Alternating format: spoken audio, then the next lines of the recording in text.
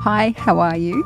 You're listening to Feed, Play, Love, a podcast that's all about supporting parents as they bring up children. We've got experts and advice to help you through the more challenging bits of parenting. I'm Siobhan Hunt. Anyone with a new baby knows the bone-crushing reality of sleep deprivation, particularly if you're the only one getting up to them at night. Many couples divide the nighttime settling between the stay-at-home parent and the one going to work. Or they might just dig each other in the rib each time the baby cries, grunting, "It's your turn, your turn." But are either of those options going to work for both parents? Sure, you need to be sharp at work, but operating day in, day out on little sleep is not sustainable for the stay-at-home parent either. Psychotherapist Ginny Lindsay is from the counselling service from 2 to 3, and she helps couples and individuals manage their changed lifestyle once a baby comes along. Hi, Ginny, how are you? Hi, good. Lovely to be here. This has to be something that many couples struggle with. Do you see the issue of settling at night coming up in your clinic? I see it regularly, and it shows in different ways. I think one of the biggest ways that I see it is a misunderstanding of him not feeling understood because he's going to work, and her, the wife or the primary carer, whoever that is, at home, and sense of isolation and loneliness and just the huge mass that it brings, and the sleep deprivation just escalates and emphasises because none of us cope very well when we don't it's torture sleep. For a reason. Yeah, so it puts a massive strain on the relationship when you don't have the sleep. Yeah. That's huge. The thing that I think gets me, and I still feel this, I go to work every day and I will see parents in the playground, like mums in the playground. I was talking to this one mum, she's got a little one and two older ones, so she's got 3 altogether. And she said something about going to work and then the pickups and stuff. And I said, it's 1,000 times harder to stay home than it is to go to work. Yeah, it's relentless. It's relentless. And so I kind of feel like I understand why some people have really high-pressure jobs. I understand and appreciate that. But I also feel there's this kind of assumption that if you're at home, then you can deal with the sleep deprivation. Yeah. And I think that is an assumption because it's just not understood as to what it takes. And I think I had a client that came in and she was unwell and she had a head cold and she had the baby crawling all over her, physically all over her when she just didn't feel well. And she's going, oh my God, I've got another 5 hours to go before my husband comes home and I've got probably 6 nappies to change in that time. And so she can't not and feed the baby. So it's just no matter what's going on, we have to just keep picking up the pieces where at work, if you're unwell, you can actually call in sick or do something different or get a break. But at home, that doesn't play out at all.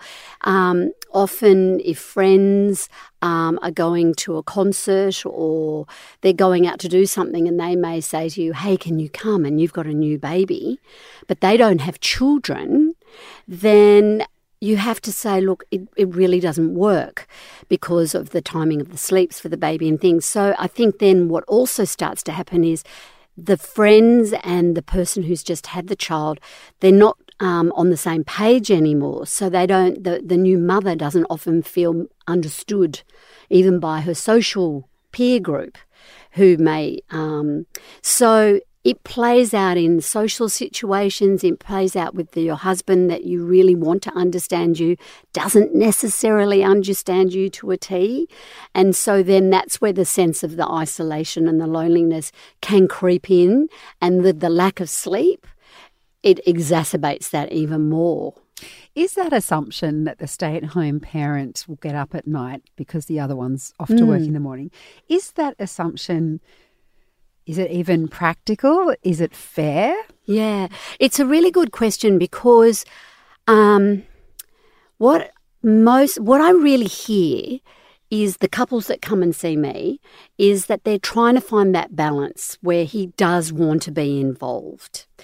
And I think the dance then that happens between the two is it's got to then be negotiated about what is actually realistic and practical depending on the hours of his work. And that's where the negotiation can actually come in. And I think once there has been a conversation and a negotiation worked out and a compromise, a lot of that resentment dissipates. And then if necessary, they look at what are the support structures if he's not around that can be brought in. So there is a fairness.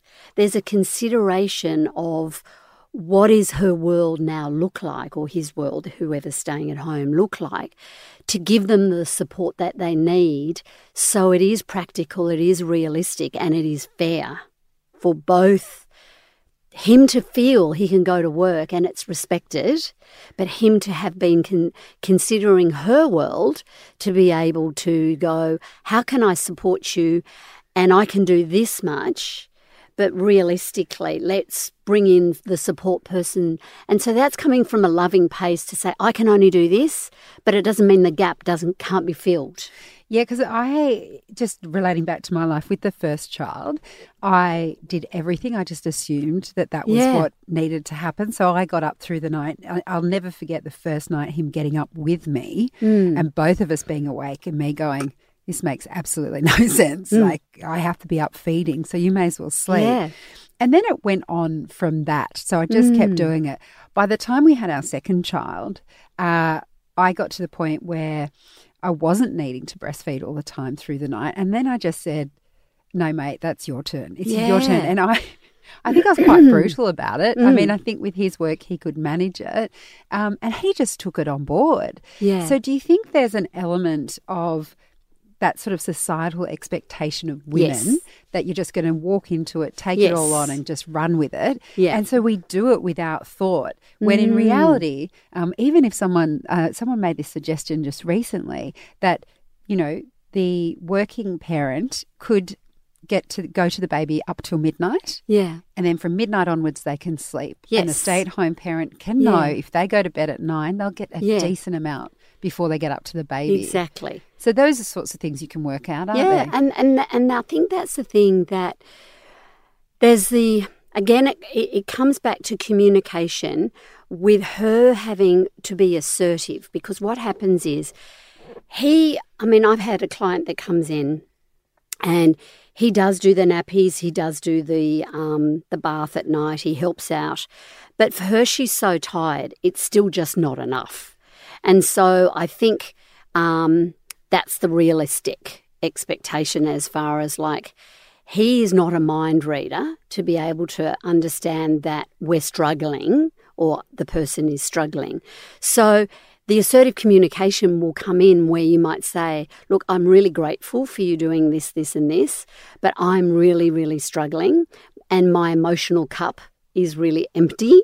So some couples will even have just say my emotional cup is about a 2 out of 10. Yes. And that's a warning for him to be able to say, okay, she needs some support here. Can I come home a little bit earlier? And then they can have a conversation. Or does she need to get out? And so because both couples need individual time, but they also, and for a new mum, that's really hard to get out. So it is having those honest conversations about how can we help each other. And as you say, it's a lot of couples will do that, where he will do up to the 11 o'clock feed. Some will do the midnight, but really depends on the load of the man's work, because he's also then providing for the family. So we can't forget he needs to be fresh that way. And this is the dance that's so hard, because the woman is she's on 24/7 and even when you're at the park, you're still watching them all the time. When they're asleep, you're listening, you're always on, where he can go to the machine and have that coffee. So it is the sensitivity of being able to have good, honest communication between the two of you and say, what's working, what's not working, what support have we got around us we can draw on, and how can we set up a structure when it comes to the feeding, the cleaning of the house.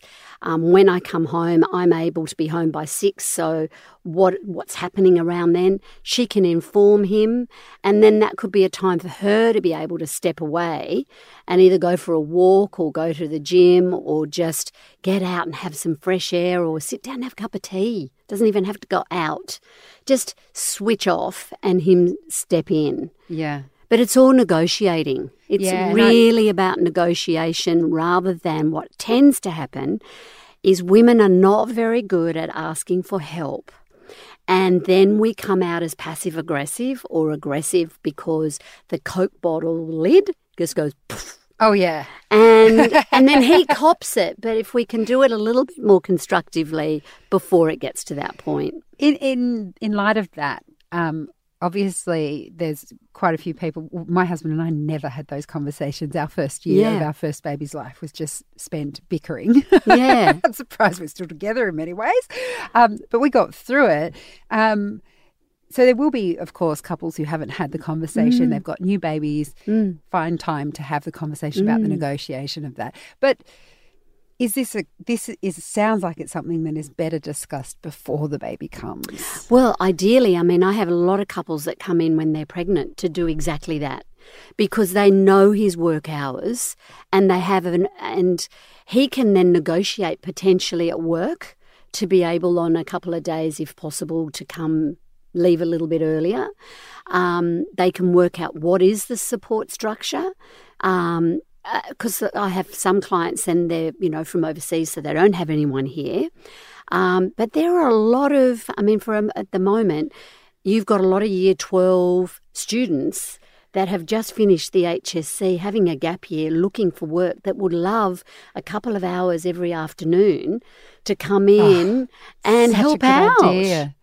So you don't have to fold pay. the washing. Yeah, fold the washing, do the washing, do some cooking, just so you can have time with the baby or when the baby's, you'd probably do the bathing, but whatever it is you choose.